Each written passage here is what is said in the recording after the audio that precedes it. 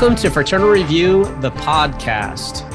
Today, we sit down to discuss the August 2022 Fraternal Review issue and its corresponding topic, subculture.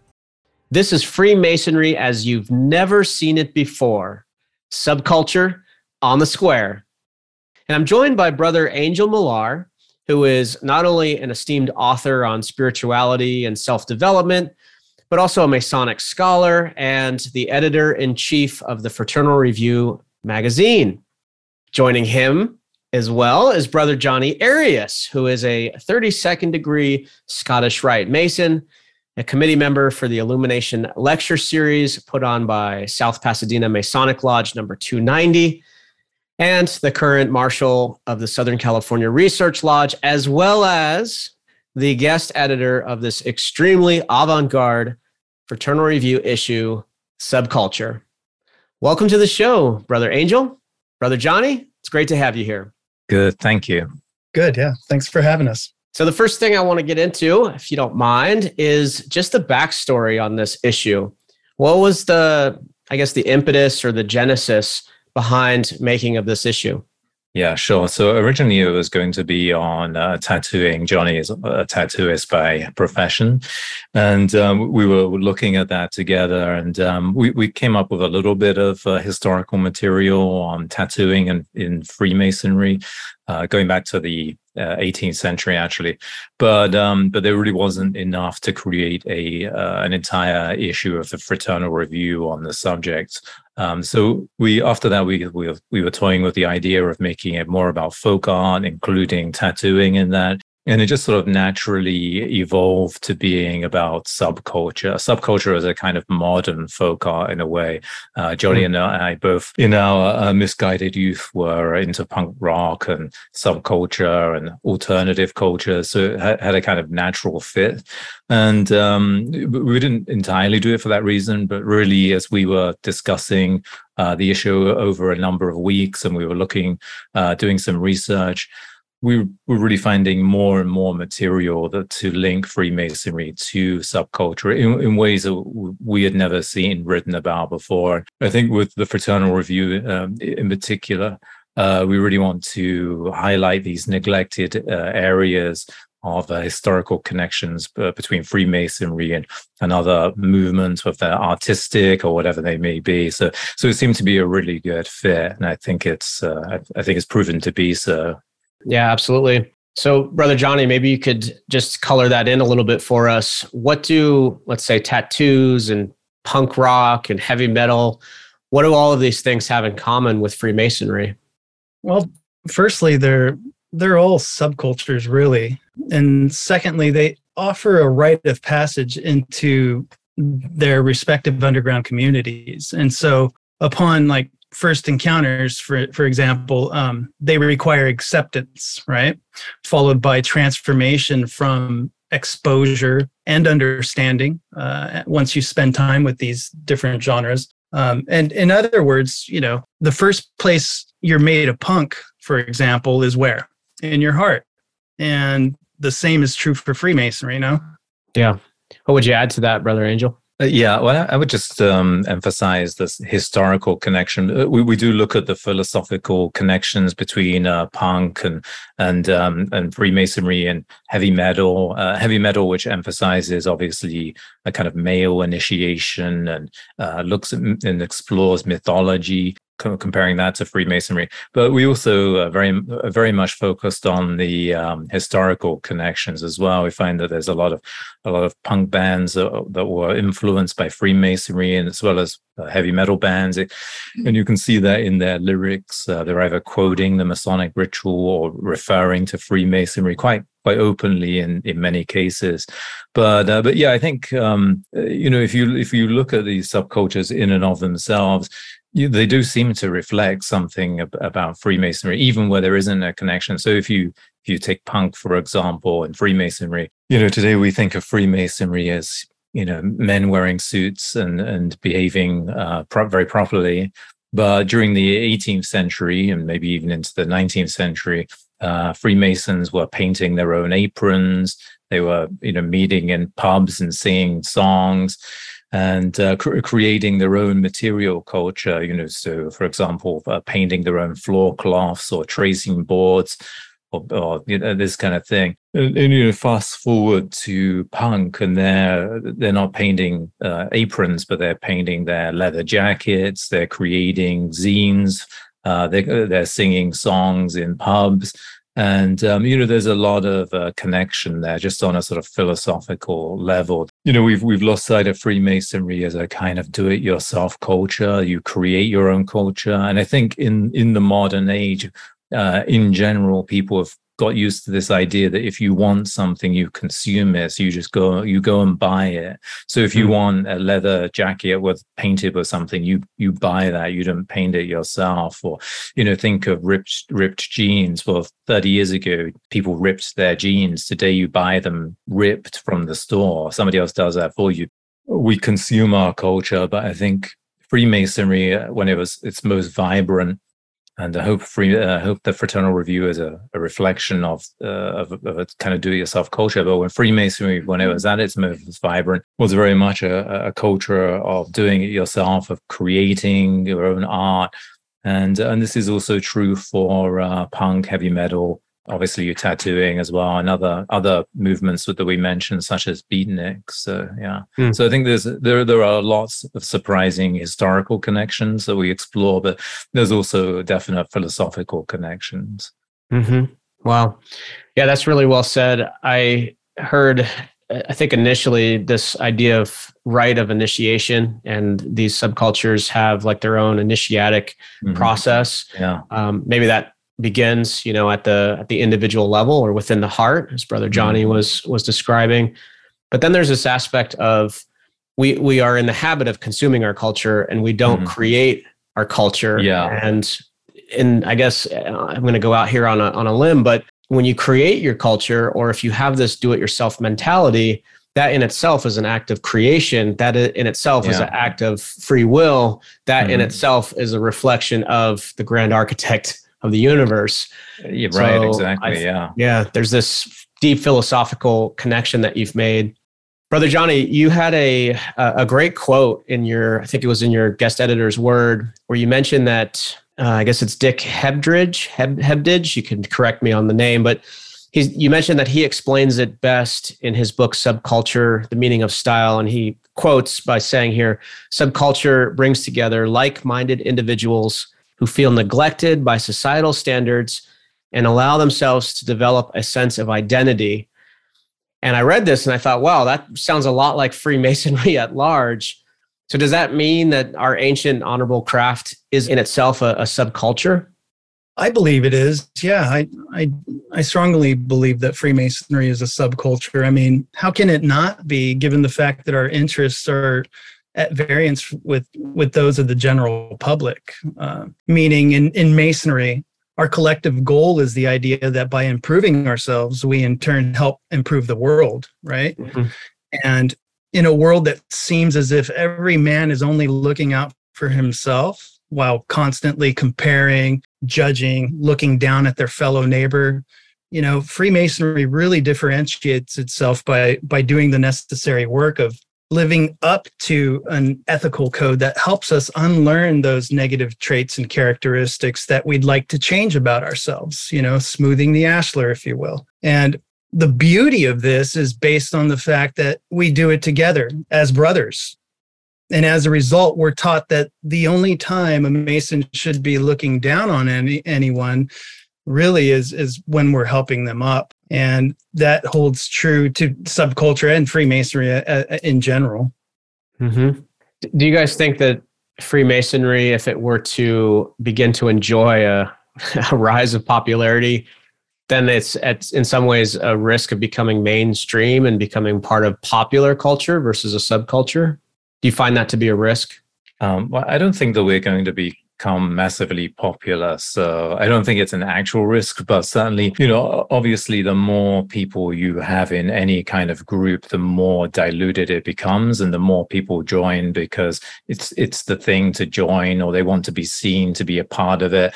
And I think, quite honestly, when Freemasonry was at its quote unquote heyday, after World War II or after Korea or Vietnam, and, hundreds of thousands of men flooded into it, at the same time, sure, but it kind of, it very definitely lost interest in the mysteries in the ritual, or at least in exploring the ritual and what it meant. It lost interest in esotericism. And if you look back before that, Freemasons had an enormous interest in the Hermetic, alchemy, religion, spirituality, from all across the world. And that is what happened. It became very diluted. And today, Freemasonry is, shrinking in terms of numbers.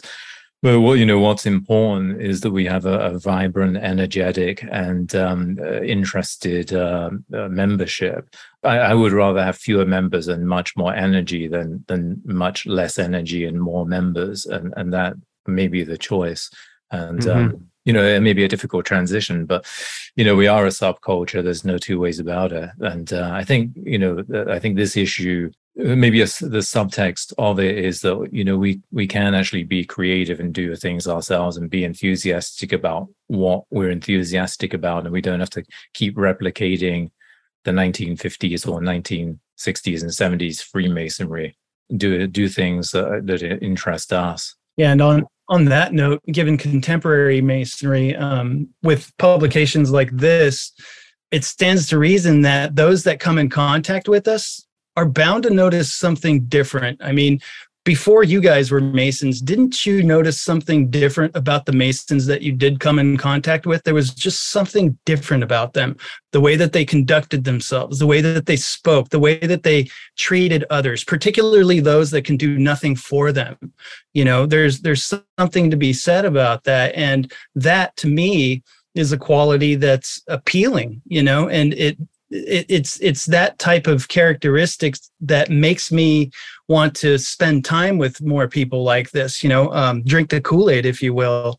So yeah, I agree with Brother Angel in that I don't think it's going to be popular or blow up by any stretch of the imagination, but I do see, by putting out publications like this and covering topics like this, it may offer a glimpse as to what Freemasonry actually is, aside from the stereotypical thought that, it's just older gentlemen in suits breaking bread, which there's nothing wrong with that. But as you and I both know, Freemasonry is so much more than that. Yeah, it's true. And I think part of my question was just thinking about that analogy about the ripped jeans that were once a symbol, or the tattoo that was, or the painted leather jacket that was once a symbol of these ideals that are so important to you. And then they get adopted by the masses and popular culture. And then that, I think, is what you're describing, Brother Angel, is it becomes watered down. Yeah. So we have to really work hard to keep our painted leather jacket of Freemasonry intact. Yeah, well, I think, what happens is you don't get people that are passionate about it. You get joiners and people that kind of want to just associate with it because it's the latest cool thing. Posers. And posers, yeah. And that happens with everything. And I'm sure it happened with Freemasonry in the past as well, when it was enormous, so... That might be an interesting idea for a future issue, the posers of Freemasonry. Another claim that's, I think, brought forward in this issue is that many aspects of subculture, and I know we've talked about a few here, they're esoteric in nature. So thinking about the occult or philosophy or art. And at first, I felt like it was a bit of a stretch to include things like tattooing or punk rock and heavy metal. Yeah. I'm now starting to see a little bit deeper connections there. Yeah. But how are tattoos and music genres like punk rock or heavy metal, in what ways are they esoteric? Maybe not necessarily Masonic, but esoteric in nature. Yeah, well, my definition of esoteric is different to everybody else's. In that, I think that term today has become a synonym for the occult. So if someone is doing, spells from an occult book of the medieval period, that's considered esoteric when it's actually not. Esoteric in its real sense means the inner, right? So Sufism is an esoteric form of Islam. It's the inner form of Islam, at least as far as Sufis are concerned. And Christian mysticism might be regarded as an esoteric form of Christianity. So it's really, going within and going beyond to a certain degree. And there are other elements as well, usually, some kind of meditational practice, some kind of practice that, in a sense, sort of soften the heart. You don't want to be judging everybody all the time. You want to try and cut that down as much as possible without becoming, totally naive. But I think, those things are not esoteric in themselves. You'd actually have to get into what they mean for them to become esoteric. But, certainly, in regard to tattooing and Freemasonry, there certainly is a long history, as Johnny points out in his article on the subject, going all the way back to the 18th century. And, tattooing Masonic symbols on their bodies during the 18th century at a time when they really would not have been seen outside the lodge, unlike today. But, in regard to, let's say, heavy metal, the article on heavy metal and Freemasonry that we have really does go into the philosophy of heavy metal, looking at it from a kind of sense of a male initiation, looking at the lyrics and how they relate to something that's really timeless and, maybe not in a single line, but at least in regard to humanity, goes back, probably 3,000, 4,000, 5,000 years, this idea of being initiated into this kind of mythic quest. So I think, potentially these things can be esoteric, but by the nature of being esoteric, you have to go within it. But I think we probably do a pretty good job of that in the issue, actually, looking at them from an esoteric perspective. I mean, I look at the leather jacket, comparing and contrasting it to the Masonic leather apron as well. So I think things in themselves are not really esoteric. It's when you start to explore them on a deeper level that they begin to kind of unfold as esoteric. Mm-hmm. Yeah, in terms of it being a stretch, I think it's far from a stretch, actually, for the simple fact that when you break it down, if you were to look up the word esoteric, it means it's intended for likely to be understood by only a small number of people with a specialized knowledge or interest. And so on that note, tattoos and music genres like punk, metal, dark wave, they are esoteric in that they all belong to these smaller, lesser known underground communities. So in many ways, at its root, these subcultures actually define the word esoteric. Yeah, that's a good point. Yeah. I would just add as well that, we do actually look at some esoteric material in the magazine as well. And even, what we think of esotericism does show up in these movements. So for example, Michael Jarzobec looks at the influence of Alice A. Bailey, an esotericist and co-Mason, looks at the influence of her work on the lead singer of Killing Joke. I look at the Swedenborgian rite in relation to the poetry of Allen Ginsberg. So, we actually do look at some, explore the Ordo Templi Orientis as well, a fringe Masonic organization originally, now considered to be more occult. So, we also look at some of the history of the esoteric as well, quote unquote esoteric. Yeah, you mentioned the use of leather in both these subculture groups and also within Freemasonry. And I think the article that Brother Jarzobec provides describes how there are these drastic differences between subcultures and some Masonic furnishings and dress. But there's also some very important similarities, like the use of leather. Yeah. Maybe you could just share some more insights around this idea. Yeah, so obviously the black leather jacket became really iconic during the 20th century as a symbol of male identity. And if you read intelligent sort of anthropological works on fashion, then you find that the leather jacket is generally described as a badge of male identity. And although of course women can and do wear it as well, but and that really comes about with Marlon Brando's The Wild One movie, where he's this sort of leather-clad biker, and then it enters into subcultures like punk or post-punk, heavy metal, most obviously. I mean, there's a definite connection with the leather apron of Freemasonry in that, if you go back into the 18th century, you find that the leather apron or the Masonic apron is painted with all kinds of symbols, most especially, I would say, the skull and crossbones. And then you fast forward to the post-punk era of the early 1980s, and again, you find the skull or the skull and crossbones being probably the most prominent symbol painted on the leather jacket. And there is, of course, this fixation with mortality in post-punk and goth as well. And so you have bands like My Dying Bride, Dead Can Dance, Death in June, Megadeth, which I guess is more heavy metal. But death shows up a lot in the lyrics and in band names and in the iconography. And, even goth itself, gothic punk, as it's sometimes called, it got its name from having this hollow sound that was reminiscent of cathedrals.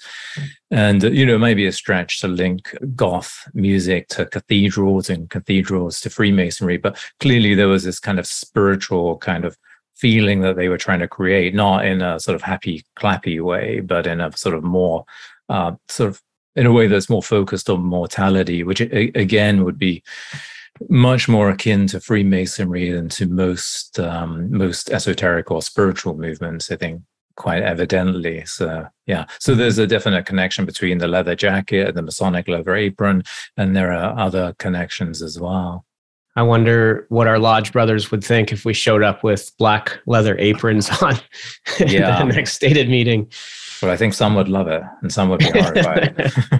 Yeah, that's right. So other subcultures that come to mind include like motorcycle, right? Gangs or groups. Mm-hmm. Was that subculture considered in this issue? It wasn't really. I mean, I think that it overlaps, obviously, especially with heavy metal, but I think that's a whole different thing in itself. And you could look at the Widow's Son Masonic Motorcycle Club. So I think that would be something that's a little more self-contained in a way. How about this element of, I don't know, I guess like aggression or anger towards society? Are there connections there? I'm not quite sure exactly how to phrase the question, but when I think of punk rock and I think of heavy metal and anything kind of hardcore in terms of the music genre, it has this like distaste for the world around. Right. And my, I guess, part of what I love about Freemasonry is it starts to accept the beauty of all things around. Yeah. Those feel like poles. There seems to be some polarity there. Help me understand this anger, this aggression, or this outspoken, like kind of anger toward the external that you see in these different groups. Sure. Johnny, do you want to take that? And then I'll just add a couple of words after maybe. Sure. Well, with the punk ethos, we have primary beliefs that, fall under the category of nonconformity, anti-authoritism, anti-corporatism, very much a DIY ethos, anti-consumerist. And then at the heart of it, punk's ideology is mostly concerned with individual freedom. And that can be said, I believe, for the Freemason as well. And, in terms of aggression, I think it depends on how we look at that aggression. Is it an aggression towards self? Is it aggression toward the system? Is it aggression toward the way that things are, knowing that things can and perhaps will be better? We can make those changes. And the thing is, we need the tools, though, the working tools, if you will, to make those changes. And once we find that within ourselves, then perhaps that's when we can put the tools to use and get away from the aggression and head more toward freedom, really. Because, punk offers in many ways freedom. It was Kurt Cobain that once said it's punk is musical freedom because it's saying, doing, and playing what you want. And so on that note, when you look no further than their name, Nirvana. I mean, in Sanskrit, Nirvana means freedom, right? So that freedom, it could be freedom from aggression and spiritual freedom, musical freedom. I think that was that was really well said. And I didn't realize that the Sanskrit nirvana goes back to that word freedom. So thank you for sharing that. And as you were describing this kind of outward aggression as almost as like an expression of one's individual freedom, I'm immediately transported back to my youth in these mosh pits where it's like so violent and so angry, and there's so much like turmoil within the pit, but yet the pit is taking care of everyone else that's in there. So if people fall down, they lift them back up, right? So it's like this almost this channeled freedom in the form of aggression or movement, if you will. And it goes back to the fact how we had mentioned earlier, the only time we should be looking down on someone is when we pick them up. This includes in the pit. Mm-hmm. Angel, you had something else to add to that? Yeah, just a very brief, just a couple of comments. Again, I think this is probably an unusual thesis, but personally, I regard Freemasonry, at least during the 18th century, as being very much a reaction against trends in society. If you think about France in particular, it was going in this allegedly very rationalist direction against religion. And when you think about it, that means against mystery, against the mysteries, against ritual, against any kind of theatricity. And Freemasonry just exploded at that time. And it exploded by all of these different sort of spin-off Masonic groups or Masonic rites, conferring these degrees that were highly secretive, ritualistic, and claimed to be presenting to initiates the mysteries. This was really all the stuff that the Age of Enlightenment detested, and often Freemasons think, "Oh, we had something to do with the Age of Enlightenment, and we had something to do with the French Revolution." But actually, when you look at it, from a philosophical point of view, it's complete nonsense, really. And actually, there were plenty of Freemasons that were very prominent who were against that, but we've forgotten about them because they lost. But and I think that again is a very punk rock attitude, right? That we don't like the worst excesses of society. Punk, heavy metal. They are critiques of society, but they're critiques of the parts that have gone wrong. Mm-hmm. It's easy to forget that. In regard to it all just being aggression, I would add that, there's certainly a lot of very aggressive heavy metal or death metal or punk, but there's often a lot of beauty in it as well. Heavy metal is influenced by classical music very often. Goth, again, really had a sense of beauty and a sense of nostalgia and of drawing on Victorian culture and pre-Victorian culture and sort of classical beauty. So that's in there as well. It's not all just aggression. Well, now I'm also thinking of just about that word in particular, because one might say the corporate slant on everything and this mass consumeristic point of view of what brings value to our lives. Like that's super aggressive, right? Like that in itself, like get in line, young man, or find yourself, out the door. So it's kind of aggression against aggression in a way. Yeah. Well, today we have a very sort of sublimated aggression, right? So people are attacked according to the group they're in, or, for not conforming with the latest political view.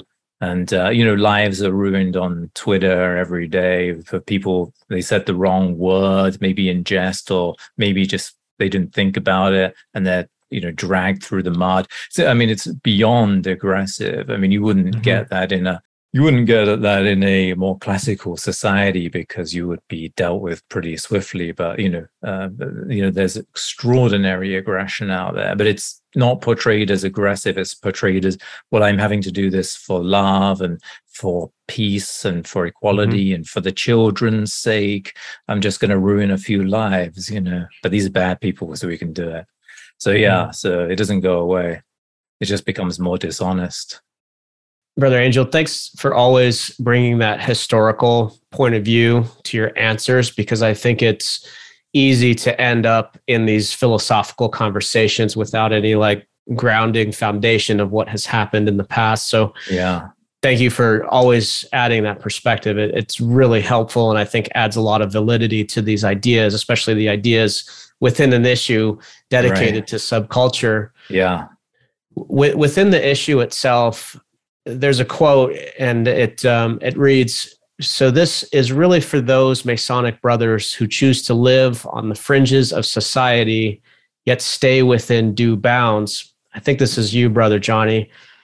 Thinking about those others who maybe don't identify with living on the fringes of society, what do you think this issue does or brings to those Masonic brothers who maybe identify with being more traditional or more mainstream? Well, it's my hope that it provides an insight and better understanding into those of us that do live our lives on the fringes. And, with that, we also have a prime example of esoteric versus the exoteric, meaning the underground scenes found in, punk, gothic, or metal have never really hit the mainstream and have always been categorized as underground or esoteric. And as a result, they've been viewed as fringe. Yet on the contrary, mainstream music has always been intended for the masses. And those of us that live on the fringe tend to stay away from anything mainstream.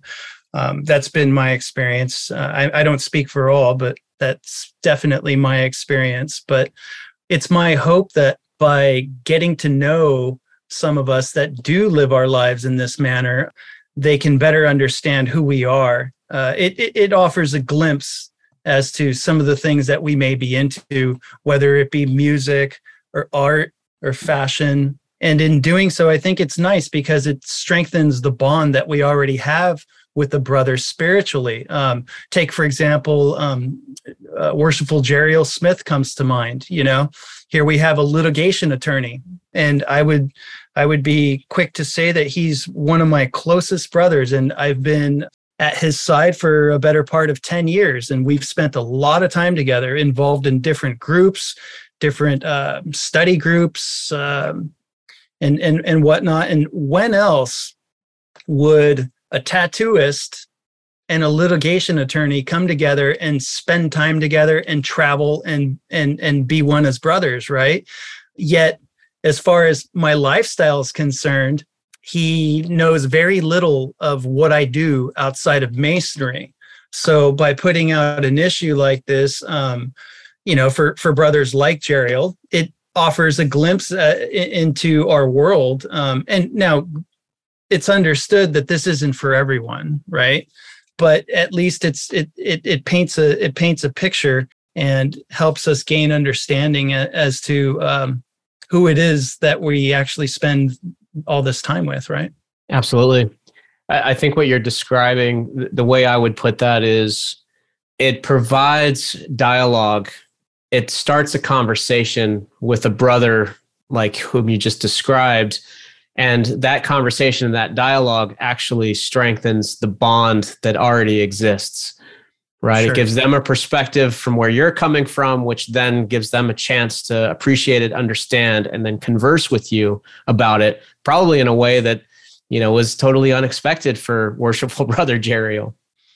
Sure. Anything else on that, Brother Angel?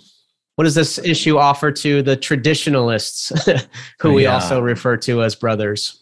Well, I think that it will open up their horizons. We focus a lot on Mozart, figures from the 18th, 19th century. But I think, whether you like punk or dislike punk or don't care about punk, to me, it should be interesting to brothers to read all of these philosophical and historical connections, of which there are very, very many. And I think, it can open up the horizons for things that they may have missed, or, may have a particular view that might not be quite right. I mean, myself, when I was looking into the beatniks for this issue, I started listening to some, early beatnik music, and some of it I quite liked. I'd never heard before. So I think, if for the more adventurous traditionalists, they may find that they are exposed to some culture that they could appreciate on a level that they may not have been able to connect with before.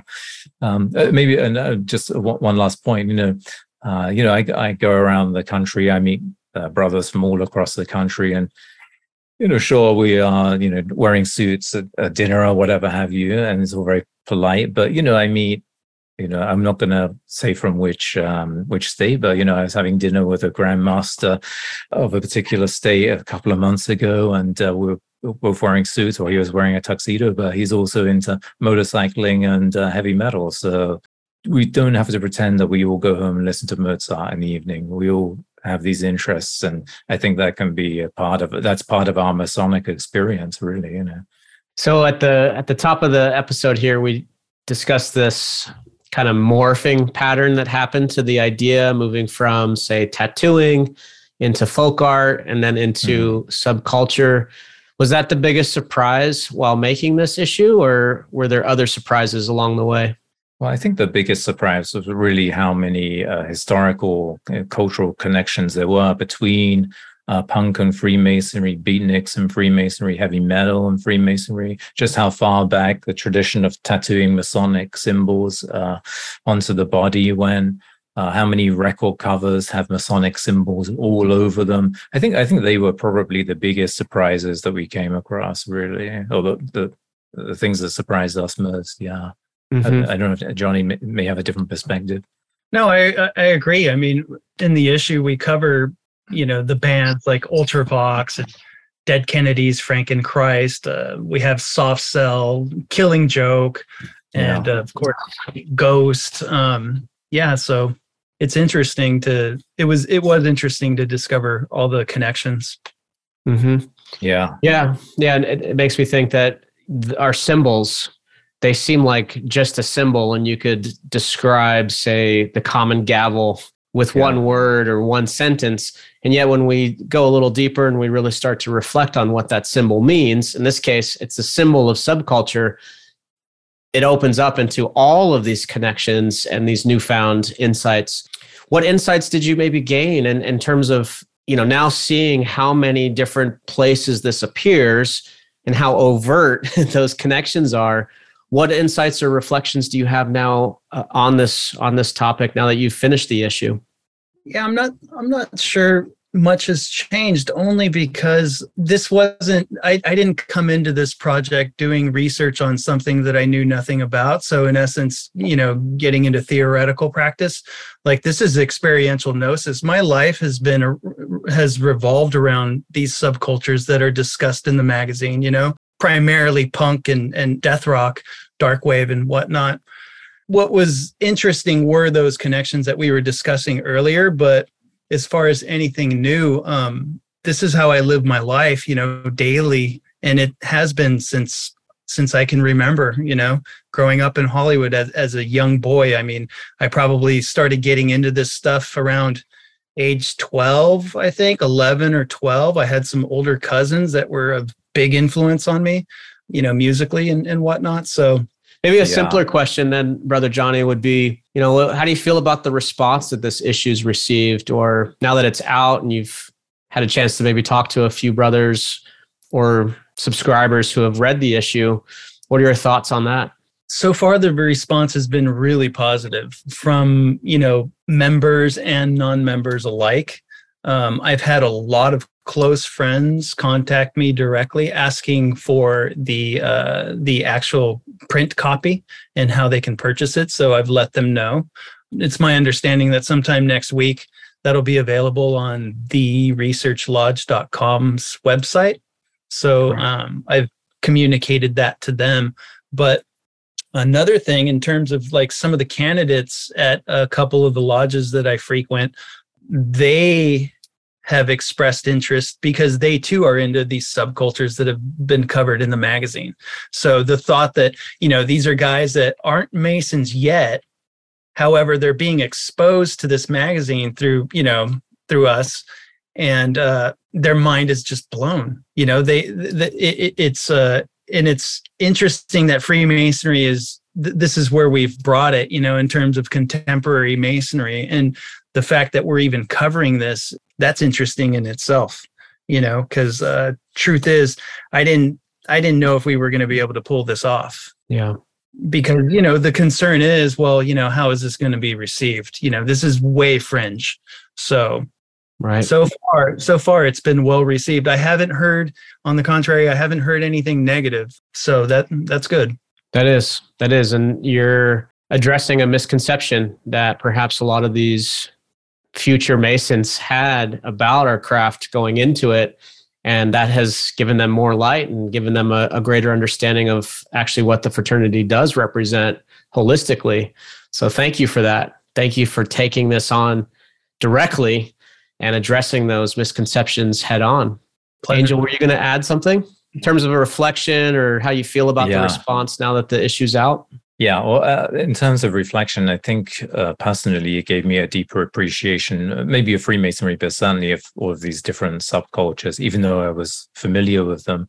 Certainly with heavy metal, I have a deeper appreciation of the mythology that it draws on and sort of male initiatic subtext that was within it. I didn't know that tattooing Masonic symbols went back into the 18th century.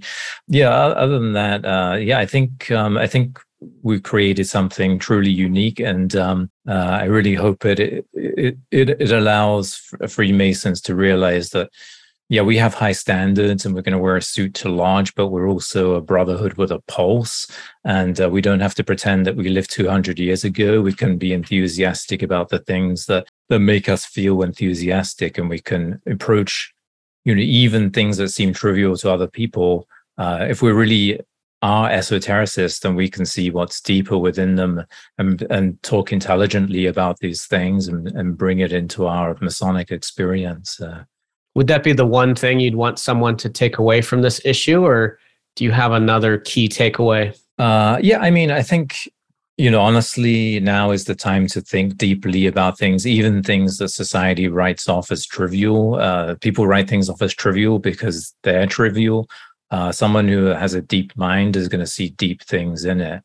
And, if a brother is into, let's just say, heavy metal, why not give a really interesting talk on male initiation and esotericism in the lyrics of heavy metal songs, give that in lodge, and it doesn't have to be that genre, of course, but if you can see deep things in something that interests you, then that's going to be a great way to talk about profound things that affect and that have influenced us over thousands of years, as men or as human beings or as spiritual seekers or whatever it may be. I studied fine art and fashion in London before moving to the US, and we had to take cultural studies, and there you examine and explore really sort of everyday culture. It could be TV ads or movies or whatever. And sure, there's a risk that it can be trivial, but the idea is you find what's sort of profound and interesting in it. And I think that can be a good way into more deep and esoteric subjects for the lodge, really, without beating people over the head with alchemical correspondences to the Kabbalah or whatever it may be, which can be a lot more boring, quite honestly. So. Yeah. How about you, Brother Johnny? Do you have a key takeaway or the one thing you'd like people to feel, think, or do after reading this issue?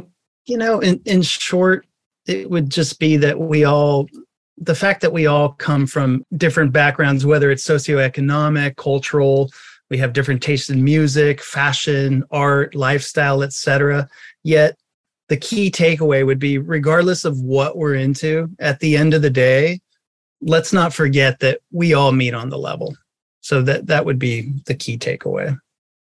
As you were both describing this key takeaway, I was immediately reminded of the fact that some of our most popular issues of Fraternal Review have been on pop culture and Freemasonry. So now we have, an equally popular issue, but it's subculture and Freemasonry. So to that idea that we all meet on a level and there's this vast spectrum of experience and insight that we can gain within our craft, the magazine itself is kind of a testimony to that, going from everywhere from the pop culture side of things to now the subculture side of things. And if you were to make a subculture part 2 or a follow-on to this magazine, this intro, what would it be? What would be included? Yeah. Well, so I'm now hearing that there are some pretty well-known punk and post-punk bands in England that actually have Masonic connections, quote unquote. So if I could get hold of them, that would be great. I think, and you made me think earlier when you were talking about aggression and beauty, maybe I could do a section on wisdom, strength, and beauty, looking at different punk and goth bands, etc., to really represent those. How about you, Brother Johnny? You're pulling from direct experience here, as you mentioned, to produce this work of art. What would be the second piece that you would produce? Well, from direct experience, I would, without question, I would echo Brother Angel's sentiment for sure.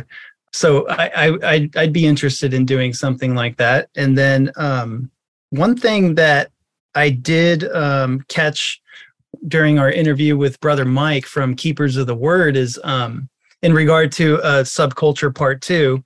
He had mentioned the thought of, maybe doing an issue on hip hop culture. Now, that's something that may be of interest. Now, from my standpoint, I know nothing about hip hop. However, there are plenty of brothers that do. So that's an idea that may definitely be worth entertaining. But given that Angel has recently found out about some other bands, I'd be interested in entertaining that as well. Yeah. There may be multiple subculture issues. It seems like there may be enough content to go that route. We'll see. Absolutely. Remind us all again how one would find each of you if they wanted to hear this and then connect a little bit further. What's the best way? Well, people can connect with me or find out about me on my website, angelmillar.com, ANGELLLAR.com. Yeah, and for me, I could be found on Instagram at Rite of Passage, and also on my website at www.riteofpassage.net.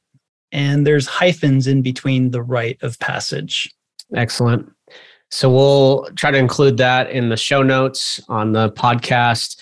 Thank you both for sitting down and giving us a greater understanding and more insight on the making of this issue, and also what we should be looking for when we approach this. I'd like to encourage everyone listening to go and follow and connect with these brothers, scholars, free thinkers, free builders. And also, if you feel inspired, please go and download a copy of this issue from theresearchlodge.com. Both digital and print will be available by the time you hear this episode. And I just wanted to conclude also with the sentiment that Brother Johnny shared with us, which is that, in essence, Freemasonry and punk believe that liberty and free will are the natural state of man. So to that end, may we all meet upon the level and part upon the square. Thank you, brothers. Thank you. Thank you.